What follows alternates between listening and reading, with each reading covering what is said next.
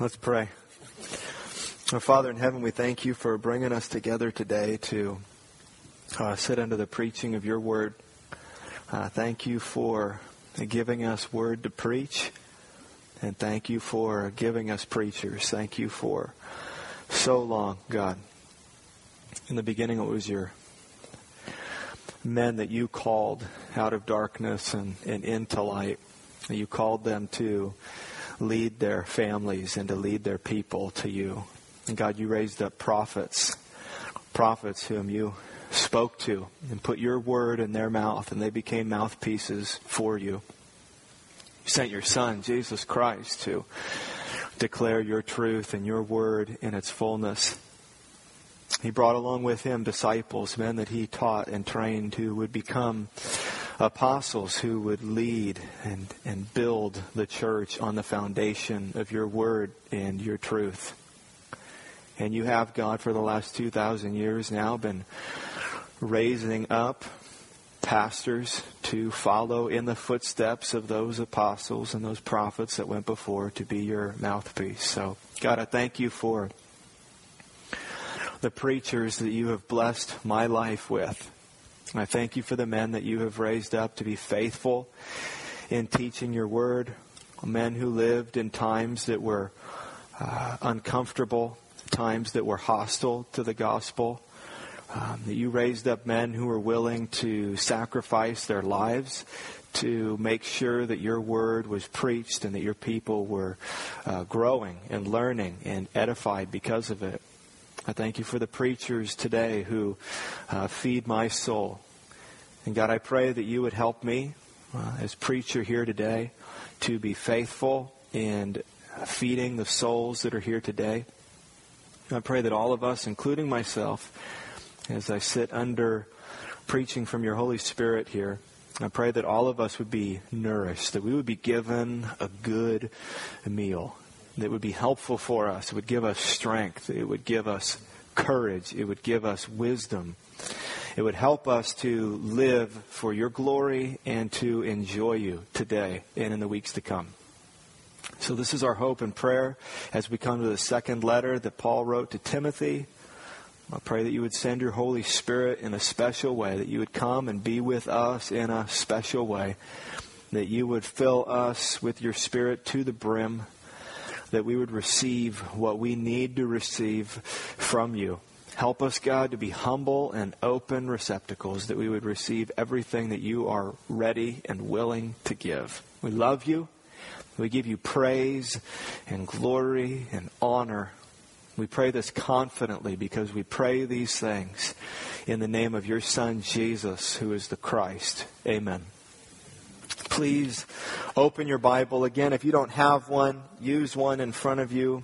We would love for you to read along with us. 2 Timothy chapter 2, verses 1 through 13 today. Paul is writing to Timothy.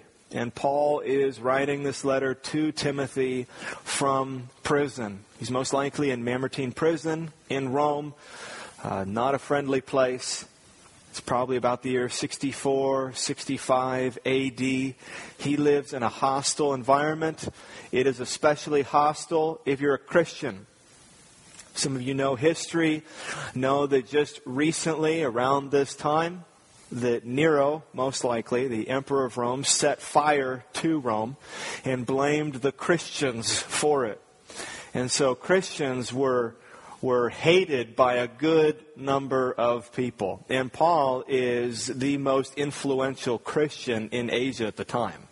So Paul is locked up, and he is thrown in prison where he is awaiting execution. And as he is on death row, he writes a letter to his closest friend, Timothy. And one of the things that Paul is clearly telling Timothy in this letter is this: Timothy, I'm a minister of the gospel. Timothy, you're a minister of the gospel.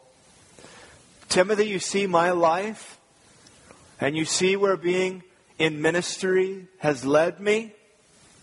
Timothy, don't expect anything different in your life. Which is why Paul is continuously telling Timothy, he is telling him to be ready to endure hardship and endure suffering. He is asking him to share in suffering. He's trying to encourage him and embolden him, because Paul is telling Timothy, listen, Timothy, I'm in ministry, you're in ministry, so when you look at the outcome of my life, you should not expect anything different. Now, here's the truth that we need to understand to connect ourselves very personally to what Paul is saying. And it's simply this. If you are a Christian, you are in ministry. If you are a Christian, you are in ministry. So if you think that I'm in ministry as a formal pastor in this church and you are not in ministry, you're wrong. If you think that, okay, Pastor Curtis and Pastor Matt, they're the ones who are in ministry and I am not in ministry. Or maybe it's the deacons that are included in that. The deacons, they're in ministry, but I'm not in ministry. Maybe you think that it's those who are in some kind of leadership position in the church that are running something, that have people who are accountable to them, that have some kind of influence over a large number of people. Maybe you think that those are the people who have been called to ministry, and you think that you are not a part of that. But the truth is, we're going to see this today, is that if you are a Christian and you haven't died yet, you are in ministry. 2 Corinthians 5:18, at the very least, you have all been given a ministry of reconciliation. You have been given a job. You've been given ministry, and it is to be a mouthpiece. It is through your words to declare to this world that there is hope of reconciliation to God through Jesus Christ. You have been called to a ministry where you live your life in such a way that it supports everything you say that you believe. So when you say that you believe that there is one God and we are all accountable to that one God, you live in such a way that you are accountable to a God, that you live to please Him and not please others. And all of us, at the very least, have been given that position of ministry. So when Paul says to Timothy, because you're in ministry, you should not expect anything different in your life. You should expect hardship. That same word goes to all of us as Christians. If you're in ministry, you should not expect anything different. So God is always, we say this truth all the time. It's encouraging even when we're suffering. God is always working for your good and His glory. Right? Our good, His glory. It's one of those banners that can just be over our life and every circumstance we find ourselves in. It's the truth that everything is for our good and His glory. But the truth is that as God is working for your good and His glory, sometimes that road that He has you on is a nice, paved, well-marked, well-lit road. And sometimes it is a muddy, pothole-filled, dark, not well-marked road that we find ourselves on. Some of you are on the paved road right now, and it's nice, and everything's lit up, and the signs are just pointing. It's just okay, I go left up here, I go right there. This is wonderful. There's no concerns that you're going to get a flat tire. I mean, the taxes are doing their job, right? The road is just paved. It's wonderful. If you've ever been to Mexico, you've experienced this. You're in Mexico and you're driving on roads and you're literally fearing for your life. The roads are that bad. And then you cross over into California, right? And it's just wonderful. And all of a sudden your body's not shaking anymore. So some of you are on a nice, smooth, paved road right now. But some of you are on a road where you're just moving very slow. And the wheels are barely turning. They're clogged with mud. And you can't see very well what's in front of you. And there's no signs. The signs are gone. Your headlights are dim. What you know, though, is that God is working for your good and for His glory. But when you're on those kinds of roads, when God has you in that kind of a place, okay, this is what Paul is telling Timothy. Don't be surprised. Don't be surprised. You are in ministry. And if you're going to be in ministry, you can expect there is going to be some difficulty. It is not always going to be fun and enjoyable. Sometimes your ministry is going to be painful. Sometimes it's going to be delightful. Sometimes it's going to be exciting. Sometimes it's going to be mundane. Which is why Paul now, in chapter 2, verse 1, he is going to call Timothy to be strong. To be strong. Because we're going to need strength. Does your life require strength? Your life should require strength. If you're living your life well, if you're living your life to be faithful, if you're obeying God, if you're seeking to honor God, you will need to be strong. God says this over and over again in His Word. He has been saying it since the very beginning. Here you are. I've created you. I've made you. I've saved you. I've called you. Be strong. There's going to come a day when you won't need to be strong anymore. But right now you're in a season that requires strength. And that season is called life. From birth to death, it requires great strength. There is not going to be ministry in heaven. No ministry in heaven. There's going to be no evangelism in heaven. No one has snuck in, right, that hasn't heard the gospel, and we're going to be ministering to them. No one is going to need encouragement in heaven. No one is going to be depressed. No one is going to be despairing, right? There are no tears in heaven. But now is a time for tears, and now is a time for struggle, and now is a time for suffering, and now is a time for pain. And I know that we don't live in the realities that some do in the world today, so that the daily suffering and pain that we need strength for is so clear. Right? Most of you know where your next meal is going to come from. And you've got many options of where it's going to come from. For most of you, the hard decision you're going to face today is what you want to eat, not whether or not you're going to eat. You know where you're going to sleep tonight. It's been getting down into the 30s at night. And for us as Californians, that's terrible, right? We can barely handle it. I had like 4 coats on this morning. But you know that you've got a place where you're going to sleep, and you've probably got blankets, and you've got goose down comforters, and you're going to crank the heat up, and you're going to just be burning propane all night. You're going to be putting fires. I mean, you're going to be taken care of, right? So we don't live in the world that most people today live in. When you preach to those people and say, be strong, it's going to mean something different. And it's going to seem much more relevant to them than to us, right? But here's the truth. The truth is, you need strength. And we may have many physical and material comforts that most of the world does not. But spiritually, we are just as barren as the rest of the world.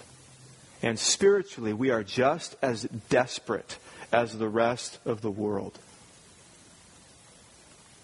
And so if you hear this message of strength and you say, okay, that's great, I'm going to remember that for when I go on a mission trip to a third world country, because they're really going to need to hear it. You need to wrap your mind about the reality of your life right now and your needs right now.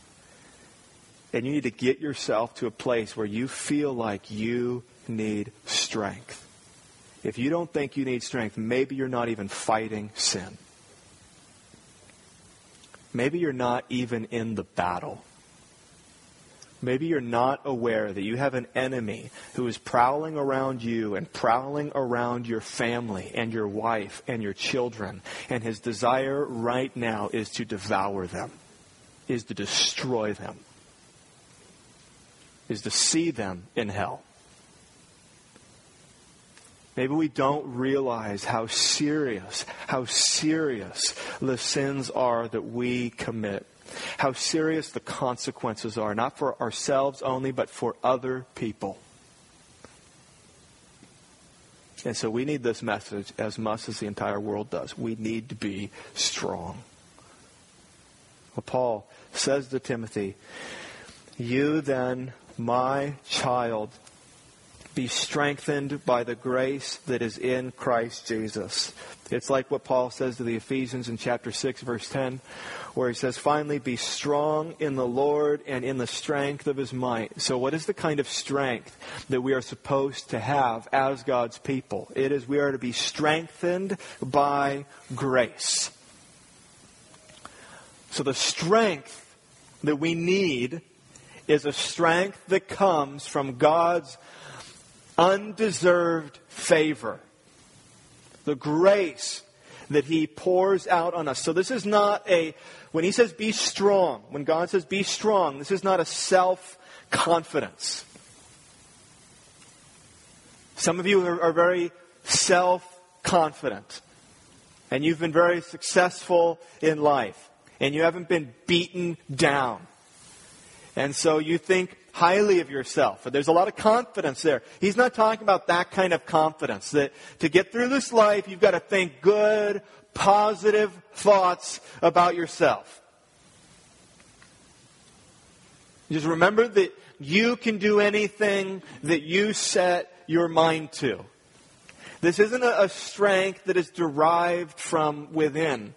A strength that comes from us that we have to just somehow tap into. This is what Paul says, is this is a strength and confidence that comes by God's grace. So one is, when you're a Christian, what that means is you've received grace from God. But you can make a distinction of the different ways that God has been gracious to you. One, you've received saving grace. Saving grace. The undeserved favor that God has shown you is that he has saved you. He has called you from darkness and into his marvelous light. He has been good to you, and you didn't deserve that. He didn't look down at everyone and you stood out. You stood out, but not in ways that you may want to think. That's not why God saved us. He saved us because it was grace.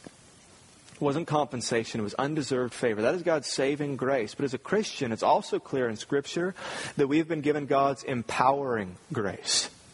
Not just a grace that saves you, but a grace that gives you the power and the strength and the ability to resist temptation, to fight sin, to get up early in the morning and read your Bible, to be a good minister of reconciliation, to live a life that is holy and sanctified, right? It is empowering grace. But it's grace, it is undeserved favor, it is from God, and if it wasn't there, you wouldn't be able to do what you may be able to do in Christ. But as well, the strength that we have is not just empowering grace that God gives us. It's a strength that we have when we think about the reality of God's grace. So in other words, it's a strength that we feel and sense and experience when we think about how gracious God has been to us. When we think about God's love and God's favor and God's blessing, that is strengthening us. When we think about the reality of God's unconditional love for us. It is not because of something that we have done. That is empowering. When we think about the gospel, that is empowering and should give us strength. Many of the ways that we are weak and frail, and like we talked about last week, and shrink back and become puny in our faith, is because we think that God's favor is something we have to earn. And when we think that God's favor is something that we have to earn, that is crushing. Because we also know the truth of who we are. And you know and I know that if that's true, and if I have to earn God's... Let me speak for myself. I know that if I have to earn God's favor, that's a crushing blow. Because I know what dwells within me. And I know it is not good.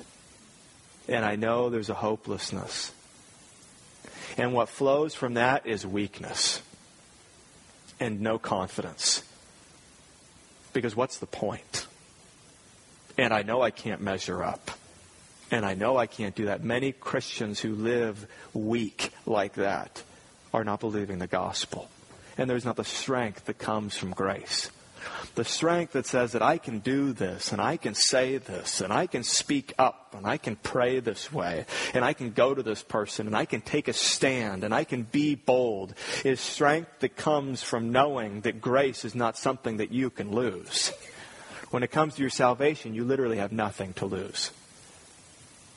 And so there's strength that comes from that. So Paul is telling Timothy, okay, be strengthened by the grace that is in Christ Jesus. And, verse 2, what you have heard from me in the presence of many witnesses, entrust to faithful men who will be able to teach others also. So Paul says, pass on to faithful men the truth that you have heard from me. And this is something that Timothy should be engaged in as a pastor, but this is something that, again, all of you should be engaged in. We should have a mentality that says, what God has given me, what God has revealed to me, I want to pass it on. I'm not talking about paying it forward, okay, but passing it on. What has God shown you? How has God been faithful to you? How has He brought His truth to life in your life?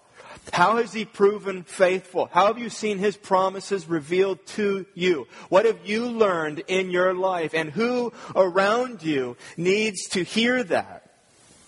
Who around you needs to know that? Do we think like that? He tells Timothy, I want you to take what I've given you, the gospel, these sound words, truth, and Timothy, I want you to pass it on. I want you to pass it on to faithful men. In other words, not anyone, he's telling Timothy. Don't cast your pearls before swine. Don't give it to the pigs. I want you to find those men who are to be faithful, who are going to then in turn take this because they're able to teach as well, and they're going to pass it on. Timothy, this is how the gospel is still going to be preached in 2012. If you pass on what I've given you and entrust it to faithful men who will be able to teach others. Timothy, if you do that, then there will be people preaching the gospel in 2012. Timothy did what Paul called him to do. And the church has done what God has called them to do. And there has been now for thousands of years a passing on of God's word and of God's truth. We still need this today. This is an enormous need. There are many needs, and there are many things that the church needs to be doing, right? We know this. We know that we need to be serving people better than we are. We know that we need to be loving our neighbors practically better than we are. We know that we need to be living lives that are better examples of what it means to be in Christ Jesus. We know that we need to change but what we know as well perhaps is even more important because it's made of such a point in Scripture over and over and over again, is we do need this. We need God to raise up faithful men who will understand God's Word and be able to teach God's Word. And we need those men to teach our children and our grandchildren. And if God hasn't come back yet, our great-grandchildren, and so on and so on. We must continually do what Timothy did and pass on God's truth to faithful men who will in turn be able to teach others.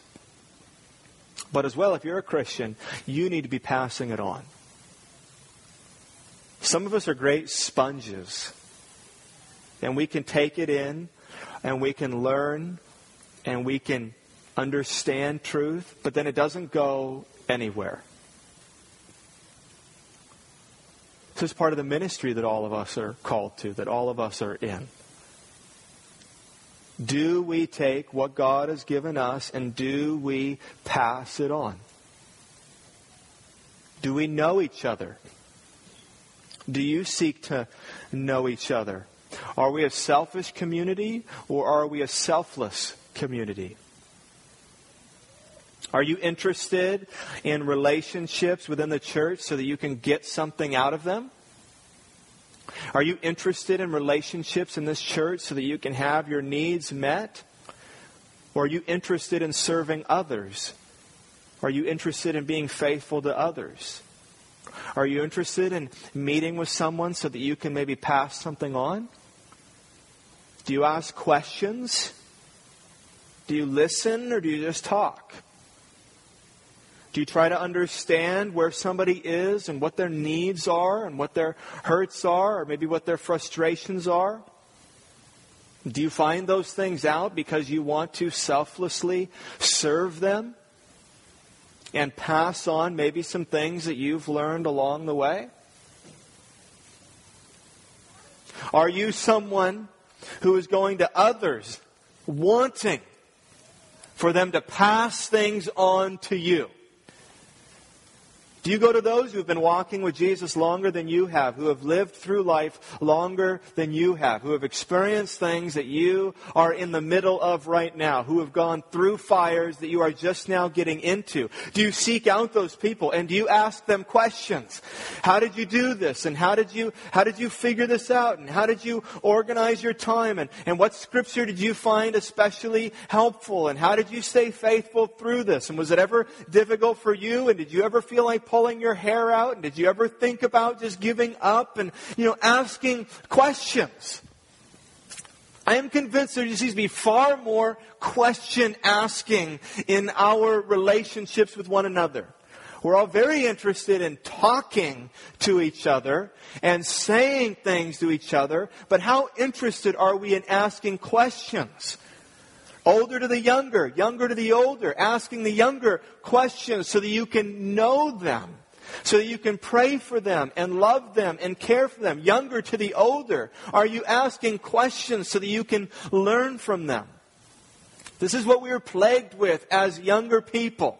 It is a pride that doesn't ask questions because we think that we have got it all figured out.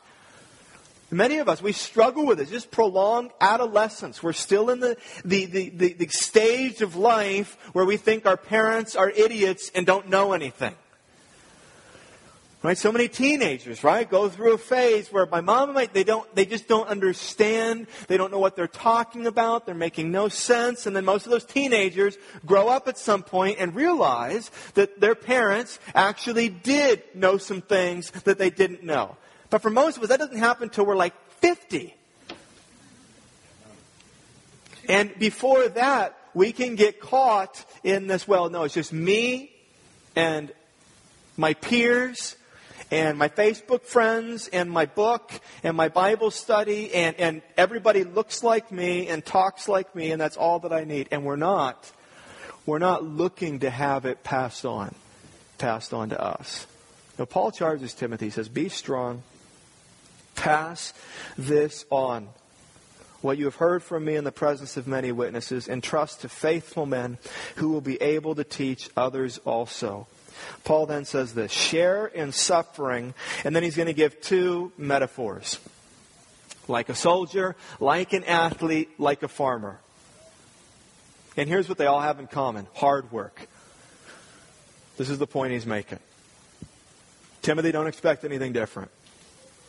You're in ministry. Guess what? Ministry is hard work.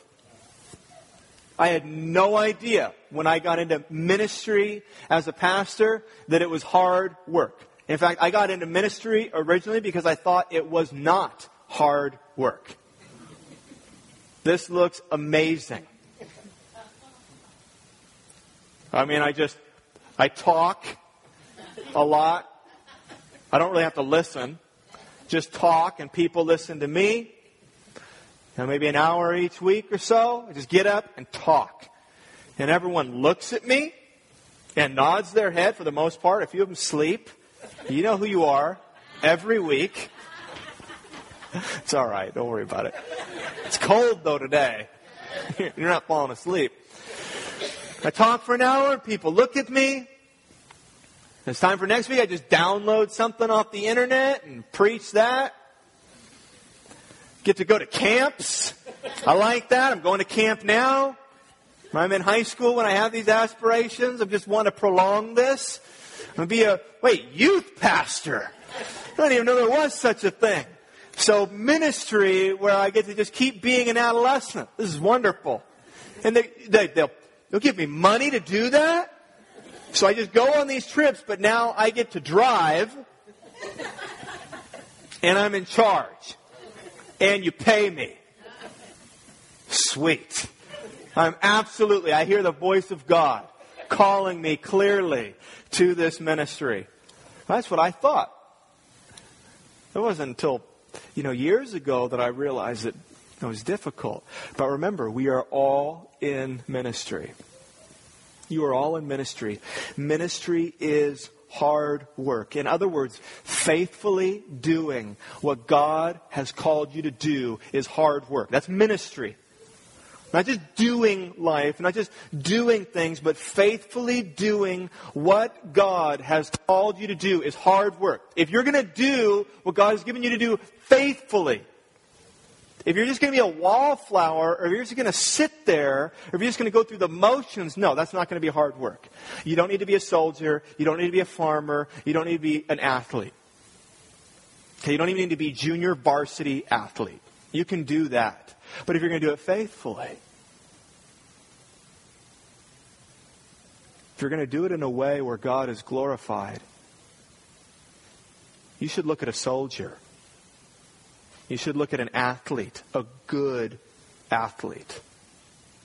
You should look at a farmer and know that this is what you can expect. Do you know what your ministry is? Do we know what our ministry is? Do you know what God has called you to do? Let me define it like this. This is what your ministry is. If you want to use the word your calling. This is what your calling is. When we say your ministry and your calling, we mean the work that God has given me to do, which requires strength by grace. So it's not everything you have to do. But it's the work that God has given you to do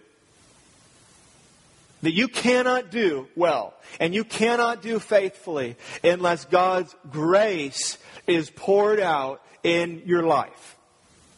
That is your calling. So even just your job, that's not your calling. But if you're going to do your job faithfully, and if you're going to be a witness and an example, and good things are going to come out of your mouth and flow from your heart, that's a calling.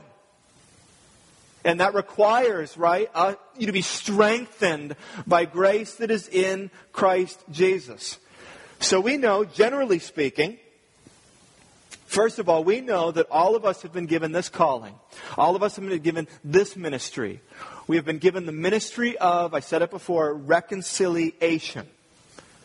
We've been given the ministry of reconciliation, which means that this is why God calls us like a city on a hill. Okay, this is why God calls us salt in the earth. It means that we have the gospel, we know the gospel, and we live in a world around people who do not have the gospel and do not know the gospel, and they are to hear the gospel from us. Simply. And that is the ministry of reconciliation that has been given to us. But some of you can get even more specific about the ministry that God has given you, or the calling that God has given you. Some of you are husbands. Some of you are wives. Some of you are fathers. Some of you are mothers. You're a son. You're a daughter. You're, as a Christian in God's family and a part of His household, you are a brother. You are a sister. Now, some of you may not be called to formal ministry, but you have been called to ministry. And God has providentially in your life made it clear what your ministry is. And you may not have thought about just your position in life as your ministry, but it is the truth. If you're a husband, then this is your ministry.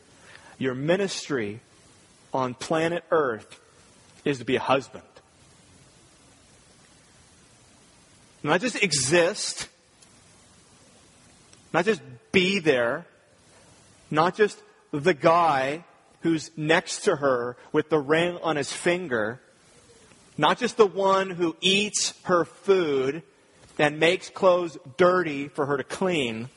Now, that's what being a husband is. You are called to be a husband. Like 1 Peter 3 talks about, and Ephesians 5 talks about, to love her and to protect her and to provide for her and to cherish her and to keep her warm and to nourish her and to wash her with the Word of God. These kinds of things. And if you're a husband, then that is your ministry. That is your calling. You have been called by God to be a husband. And you don't need Him to appear to you at the foot of your bed one night and to say, I am calling you to be a husband. When you said, I do, God made it very clear, I have given you a wife, she is a gift to you, and you are called to be. This is your ministry. You're to be a husband. If you are a wife, God has called you to be a wife. It is not just a change in relationship and a different position in life that God puts you on that is merely for your enjoyment and blessing and benefit, though that may come. He has given you a ministry.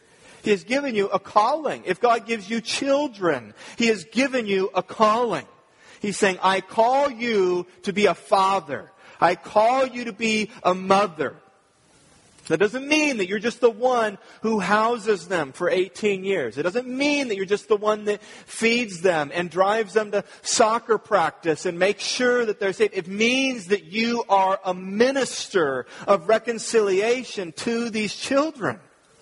It means that you are responsible and will be held accountable for their little souls. And I am putting you in a pastoral position, mom and dad, with these children. And you are to pastor them and shepherd them and love them. So we mustn't think about our ministry and our calling, and this is what we tend to do, as what we do formally in a church. That is not your ministry. That is not your calling. It may be part of it if ever you get there. But God has given you many other ministries and many other callings. If you are an older woman, God has given you a ministry and a calling that He talks about in Titus. He has given you a job to do that will require grace from Jesus Christ. And you are to teach and love and pray for and train in whatever way you can younger women. Older men, you are to be like Paul to Timothy, and you are to pass on and entrust and to equip and to encourage.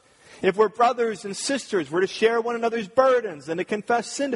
These are all callings that God has given us. You've heard me say this before. If someone asks me what my ministry is and what my calling is, it is not, first and foremost, my role in a local church. When I say what God has called me to do, I don't say God has called me to be a pastor at Veritas Church. I say God has called me, this is what God has called me to do first. He has called me to be a pastor to my wife. God has made me a husband. That's my primary calling in life. If you're a married man, that is your primary calling in life. It's your primary job that will require God's grace to get it done. And you'd be like a soldier, a farmer, an athlete in that role. And other things will support that. And will be a means to providing for her and protecting her and loving her and cherishing her. But that is my primary calling. Then one day in 2002, December 8th, God brought Peyton. And now God changed my calling and increased my calling. And now God made it very clearly. So this is how God speaks to me. He gives me a wife. He gives me children. This is God's voice.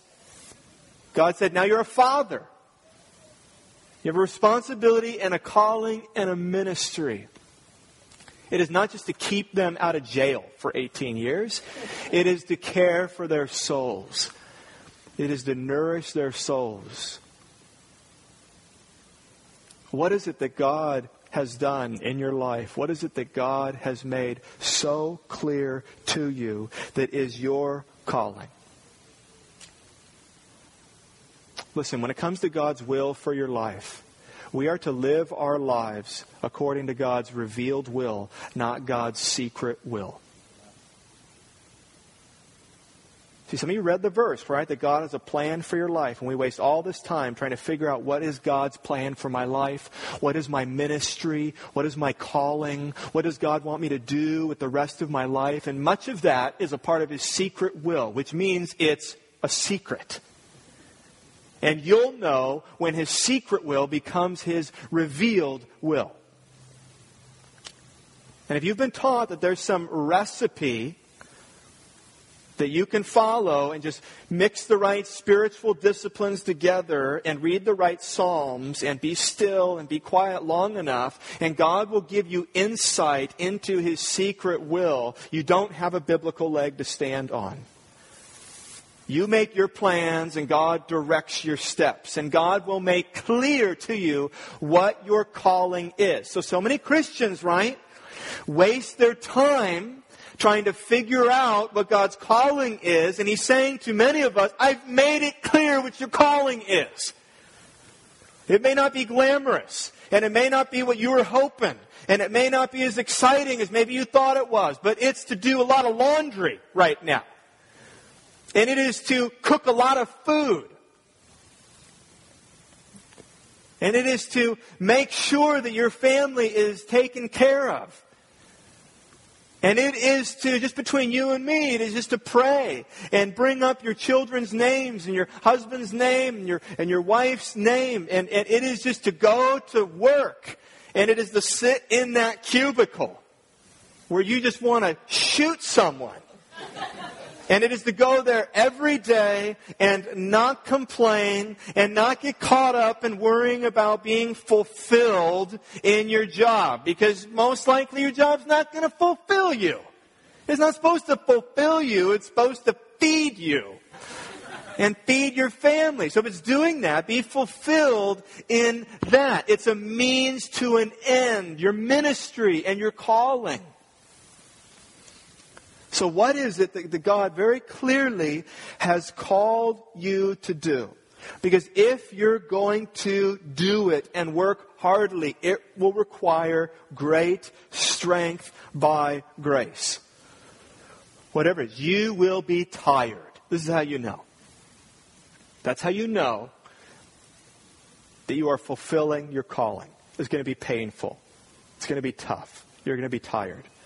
My wife and I have this book that we love. We read it very early on in our marriage and have been recommending it. I think we sell it in the bookstore. It's this book called Reforming Marriage. And we love what it teaches about marriage. But it has this weird cover.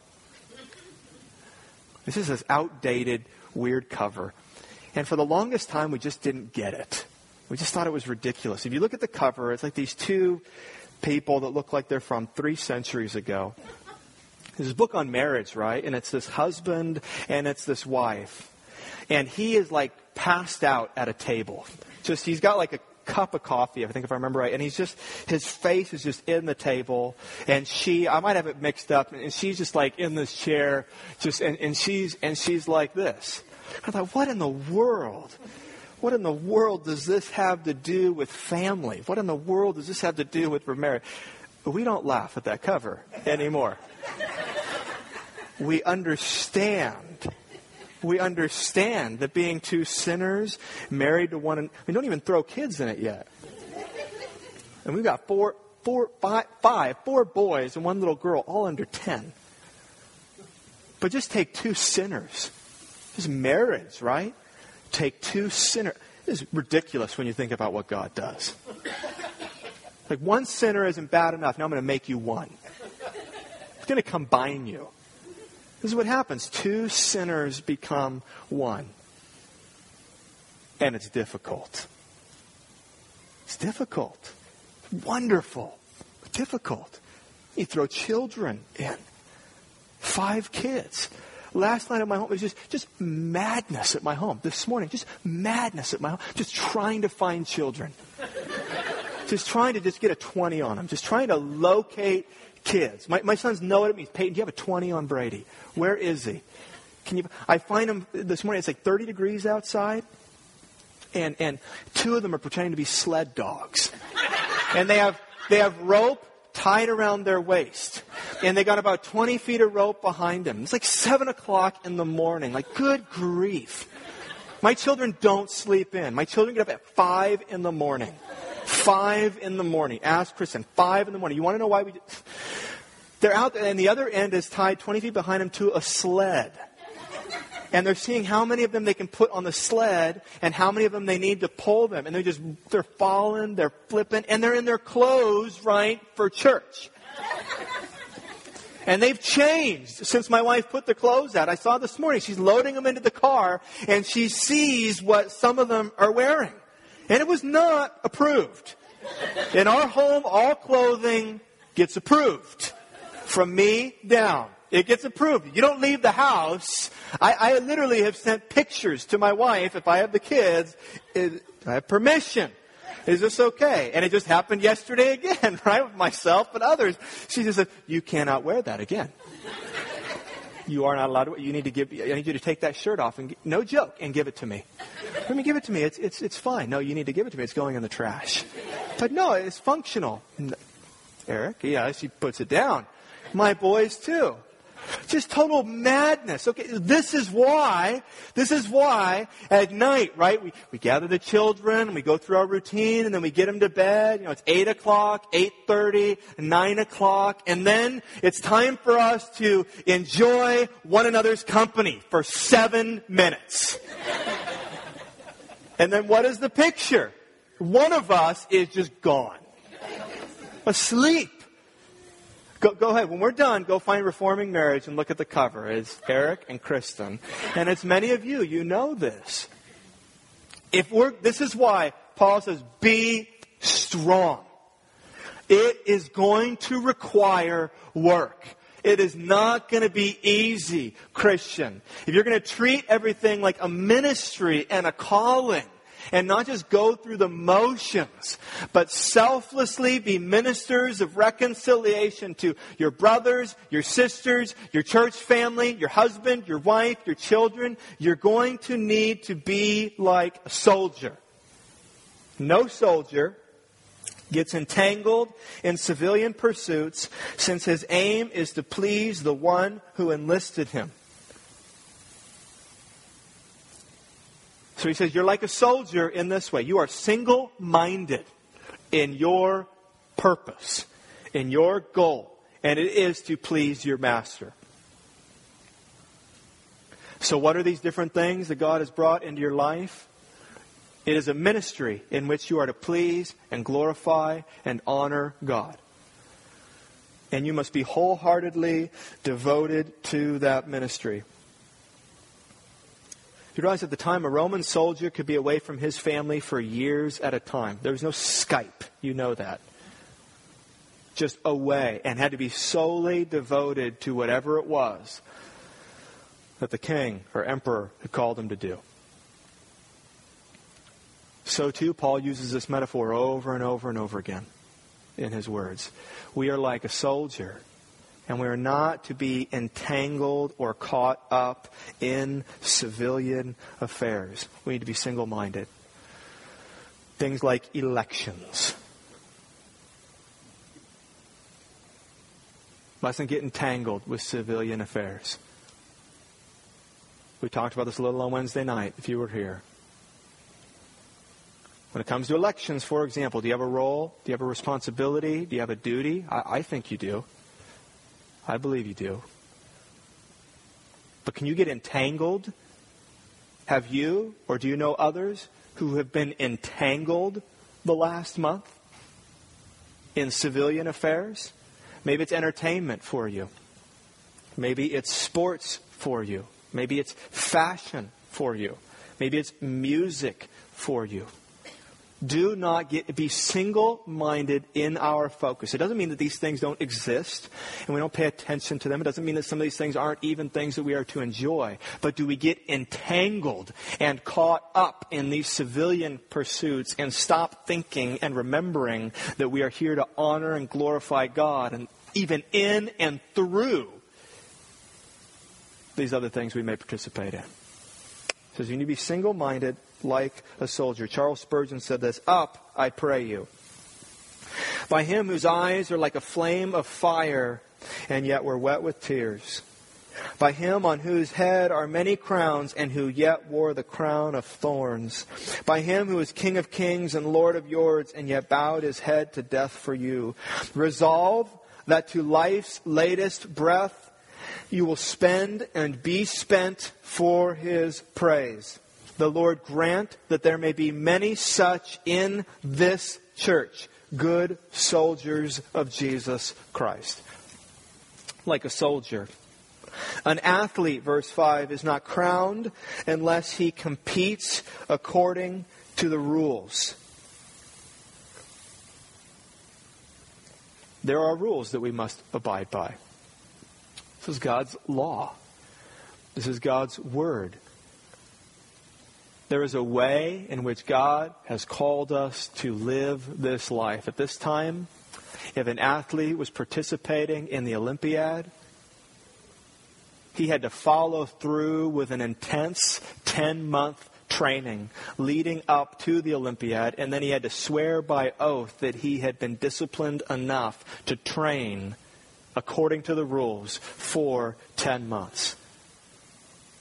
If we are going to be strong in the Lord, and if we are going to bring him honor and glory in the ministry and the callings that he has, not only must we see ourselves as soldiers, but we are like an athlete.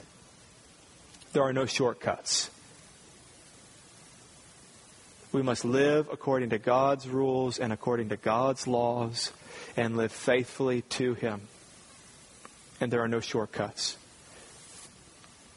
We may think, oh, well, if I do this, or if I, cut this out, or, oh, maybe I can live a sexually immoral life, and then God will still bless this relationship, or maybe I can live in whatever way I want, pay no attention to holiness and being set apart for God, and I can expect that there will still be blessing in my life, that I'll receive the award, the prize when I cross the finish line, and it's not true.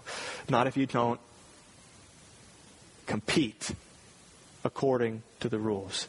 Right, you know what this is like in sports today. No one is competing according to the rules. Suspension after suspension after suspension, because guys are trying to get away with competing and achieving a certain level of performance, but doing it by breaking the rules. What happens when they get caught doing that? They're disqualified. Give us your medals. Give us your trophies. Give us your awards. Give us the awards and the trophies of those who may even have trained legitimately beside you. We're even going to take their medals and their trophies. This is the consequence. Why? Because you did not compete according to the rules. And so whatever your ministry, whatever your calling is, how are you in God's Word called to compete? How are you called to, what rules has He given you that you must follow? Pay attention to them. Don't expect an award. You understand that grace as a Christian, grace cannot be taken from you, but awards can be taken from you. And you understand that when we see Christ and when we're all in glory, do you know there will be awards given out? There's going to be rewards that are given out to God's people according to faithfulness. And you can lose those. You cannot lose your salvation. You cannot lose grace. But you can lose awards that may be waiting for you and further glory for God through your life awaiting you by not competing according to the rules. Holiness. As a Christian, you are called to be holy. And we think that because I'm a Christian and because I'm saved by grace and not by works, and it's locked up, and it cannot be taken from me, I can live however I want to live. And you're not like the athlete who is competing according to the rules. We need to be self-disciplined. And then he compares us to a farmer. It is the hard-working farmer who ought to have the first share of the crops. Most of you know how it works for a farmer. If a farmer doesn't work, a farmer does not eat. In fact, if a farmer does not work, his family does not eat. There is no reaping if there is no sowing. The life of a good farmer is what? He is up before everyone else, and most likely he is to bed before everyone else. The farmer is constantly working. He isn't taking a day off. Right? We can do that. Most of us aren't farmers. Like, my head hurts. I'm not going to make it into work today. My toe. Stubbed it. Can barely walk. I need some time out. We're quick to do it because we can. It's available to us.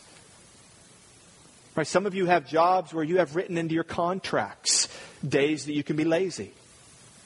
Right? You get a certain amount of them. No cost to you. The pay will stay the same. You've got this money. You're sick. You don't feel well. You got a tummy ache. Right? It's okay. We'll give you 10 of them every year. 10 a year. Farmer can't do that. Farmer can't do that. No, I'm just not going to feed the animals today. No, I'm just not going to milk the cow today. No, I'm not going to go out and break through the ice so the cows can drink this morning. He can't do that. He can't take any time off. He has to always be working. He has to always be planning ahead. And if he doesn't do that, and if he doesn't sow the seed now, then his family won't reap months from now. And they will not eat. And they will not be provided for it. He says, we need to be like a farmer. J.C. Ryle said, I will never shrink from declaring my belief that there are no spiritual gains without pains.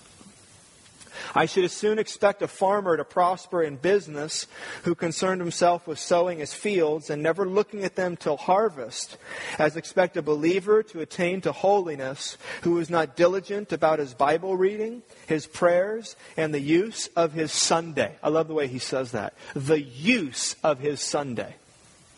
Our God is a God who works by means. And he will never bless the soul of that man who pretends to be so high and spiritual that he can get on without them.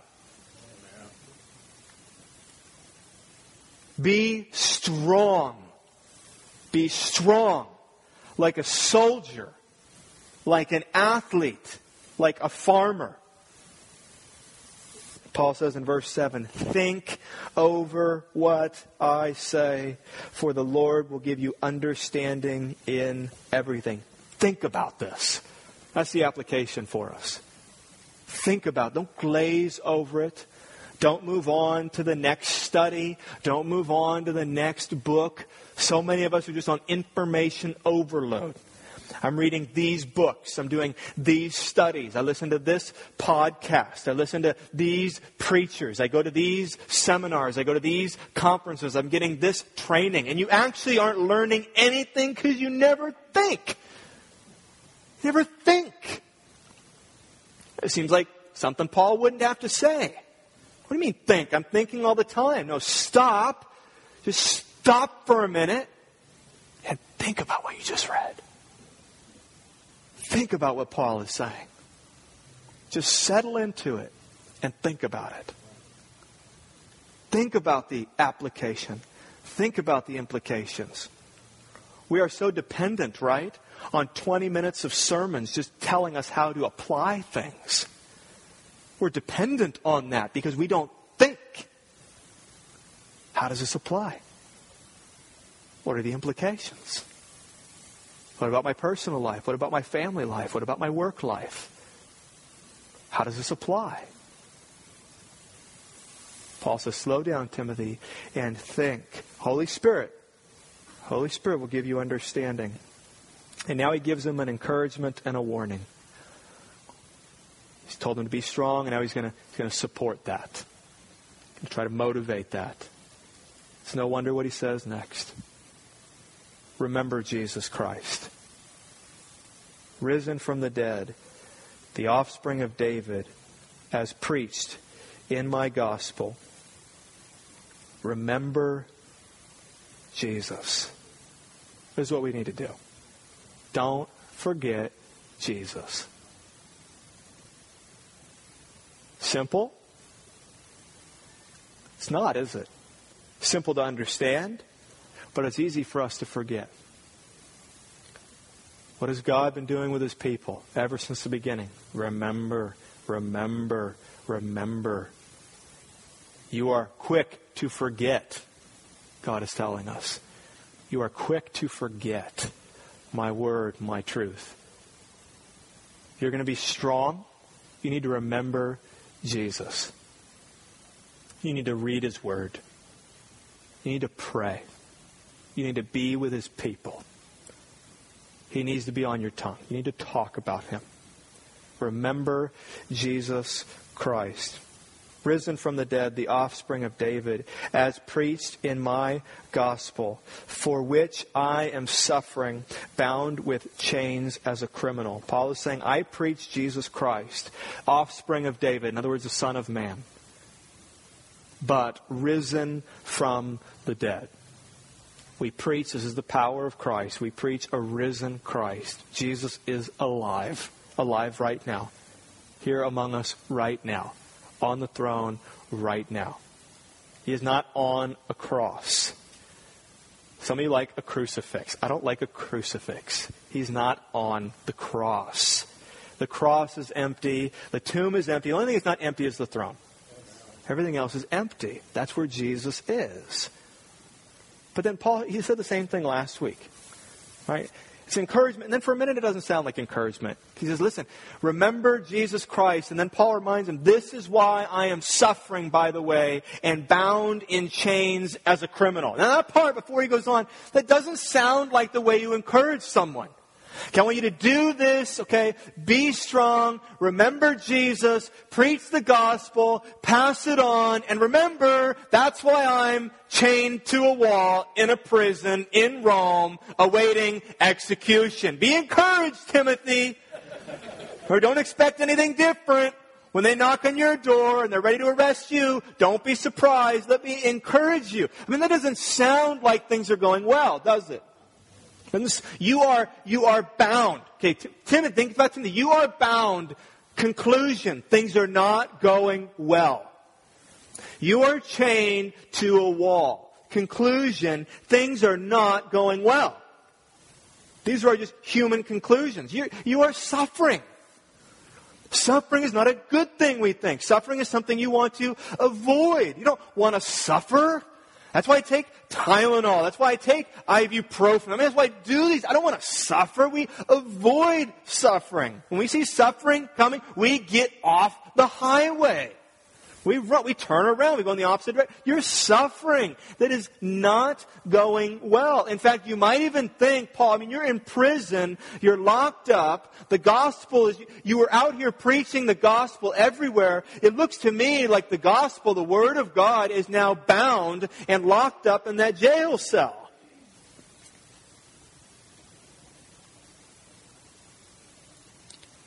We ever think that we have a better idea than God does and think that God does something providentially and we think, oh, but God, Paul could have been so much more useful out of that prison cell. John Bunyan could have been so much more use out of that prison cell, but if John Bunyan wasn't locked up, we never would have got Pilgrim's Progress. Remember what Paul says in Philippians about the work that God was doing when he was enchained in the cell? So that it has become known throughout the whole imperial guard and to all the rest of that my imprisonment is for Christ. Now, how did that become known? Paul told them. And most of the brothers, having become confident in the Lord by my imprisonment, are much more bold to speak the word without fear. Paul says, it may look one way. Oh, Christian, it always looks one way.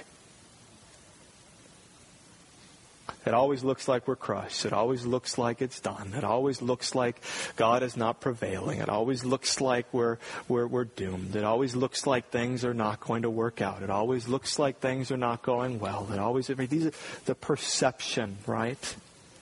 And Paul is so quick to correct that perception. He says, I am suffering, bound with chains as a criminal, but the word of God is not bound. That's powerful. It says, I may be bound, but the gospel is not bound. This is that massive, paradoxical, motivating truth in Paul's letter. No matter what is happening around you and in you, remembering that God's word is not bound. This is the truth that no matter what happens in life or in my life, no matter what happens, the gospel is not bound. He goes on to say, therefore I endure everything for the sake of the elect, that they also may obtain the salvation that is in Christ Jesus with eternal glory.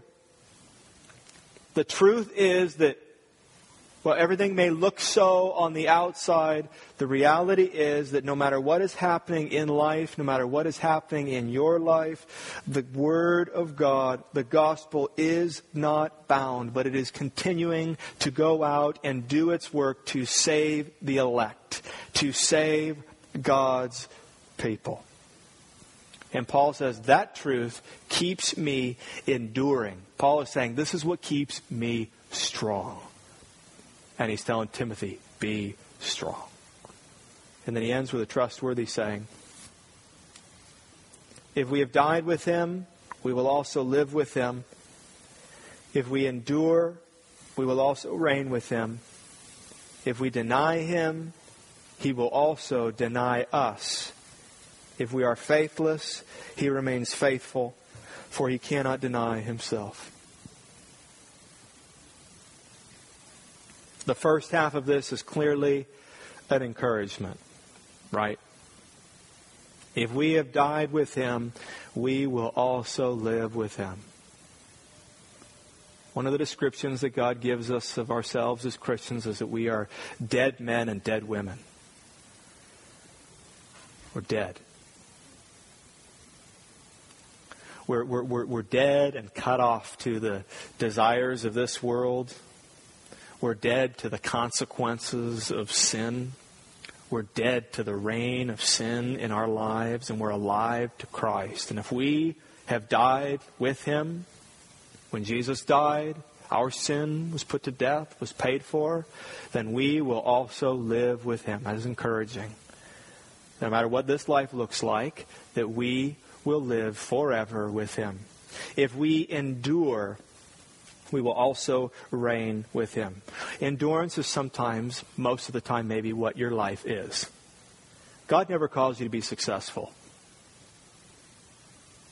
He calls you to be faithful. I don't know what success would look like for you. God doesn't call every pastor to have a church of 3,000 people, and some pastors have churches of 20 and 30 people. But God doesn't call them to be successful. He calls them to be faithful. Some of you are married to an unbeliever. And God hasn't called you to be successful. He hasn't called you to win them over. And when you've won them over, you have succeeded. God has called you to be faithful. And it may be less about you fixing things around you and more about what you can learn from things around you as you endure and are made more like Jesus. And some of you look at everything and you just say, okay, how can I fix this? And the question you should be asking is, what can I learn from this? Maybe God isn't going to fix it. Maybe God isn't going to change it the way you'd like. And maybe your children are not moving in the direction that you want them to move in spiritually, and you think that you're called to be successful and to make sure that they become believers like you, and that's not your job. Your job is to be faithful. And God may give some of you a rebellious child because He means to teach you patience. And He means to teach you about His unconditional love for you. And He means to do a work of grace in you. And you should ask yourself, how do I simply endure this? Because God does not call you to succeed. God calls you to be faithful and to honor Him and to love Him in all that you do. And so if we endure, we also will reign with Him. And now a bit of warning that He gives. First, if we deny Him, He also will deny us. Jesus said if we are ashamed of Him in this lifetime, if we shrink back, if we're puny, if we hide our relationship with Him, then He will be ashamed of us in heaven. It's a frightening thought. He will deny us. If we deny Him, privately we claim to have this relationship with Him, but publicly we say we don't know Him, then we will meet Him and He'll say, I don't know you. That's a warning to be strong and take the ministry and calling that God has given you seriously. And now there's been disagreement for centuries over this last verse. If we are faithless, He remains faithful. It depends what Paul means by faithful, faithless. Does he mean the intermittent faithlessness that we all experience as Christians, where we are not as faithful to God as we ought to be, and we all have bouts of faithlessness where we don't trust and honor Him the way that we do? And if we do that, though, God is faithful to love us and to save us and to bring us into glory? Or is He talking about faithless in terms of a lack of faith? You do not really trust Him. You do not really believe the gospel. And if you are without faith, God will still be faithful. And it means, John Stott, Matthew Henry would say, it means that He is faithful not only to His promises, but God is faithful to His threats. God will be faithfully just to you. And I think that's what Paul's talking about. I think that's the harsh warning. Those first two phrases, encouragement. The second two, a warning. All motivation to be strong in Christ. You understand, every single one of us, right, simply put, every single one of us is going to end up in one of two places. I want to talk about it in terms of places. We will either be in heaven with God, or we will be in hell without Him. And we will either be objects of His affection for eternity, or we will be objects of His wrath and justice for eternity. And whether or not you are faithful, believe the gospel, and trust Christ, that will show you where you're headed. And some of us will go one place and some of us will go the other. But here's what Paul is saying. Wherever you end up, in the end, God is faithful. God is faithful. He will display His glory through you as an object of His mercy. And He'll display His beauty by displaying what a merciful God He is. Or God will be glorified as He displays His justice through you. And He will be seen as beautiful and perfect and wonderful as He is seen as a God who is just and right and does not let the criminal go. It's a warning to us to be faithful. In order to be faithful, we must be strong men and women of Christ. Let me pray, and then we'll take communion together, and we'll remember together what Christ has done for us on the cross. Let's pray. Father in heaven, we thank you for your word, and we thank you for the truth of the gospel. Thank you that your word is not bound. Thank you, Lord. It may have looked in the first century like your word was not going to keep going forth, that it was being brought to an end, that Christianity was ending, that the gospel was going to be done. But here we are, God, and we are a testimony that your word was not bound, that it went forth. And here we are in this nation, believers, because you, in your grace and your wisdom, you brought the good news of the gospel to us. And you opened our eyes and opened our hearts to believe this good news. So we're the most grateful people on the planet. Thank you, Father. We know it's nothing in us. We have no explanation for your favor or for your love when we look in ourselves. We can only point to your grace and your mercy, and thank you for showing it to us. We pray that you be honored and blessed in the rest of our worship service as we remember you, as we sing to you. We pray this in Jesus' name. Amen.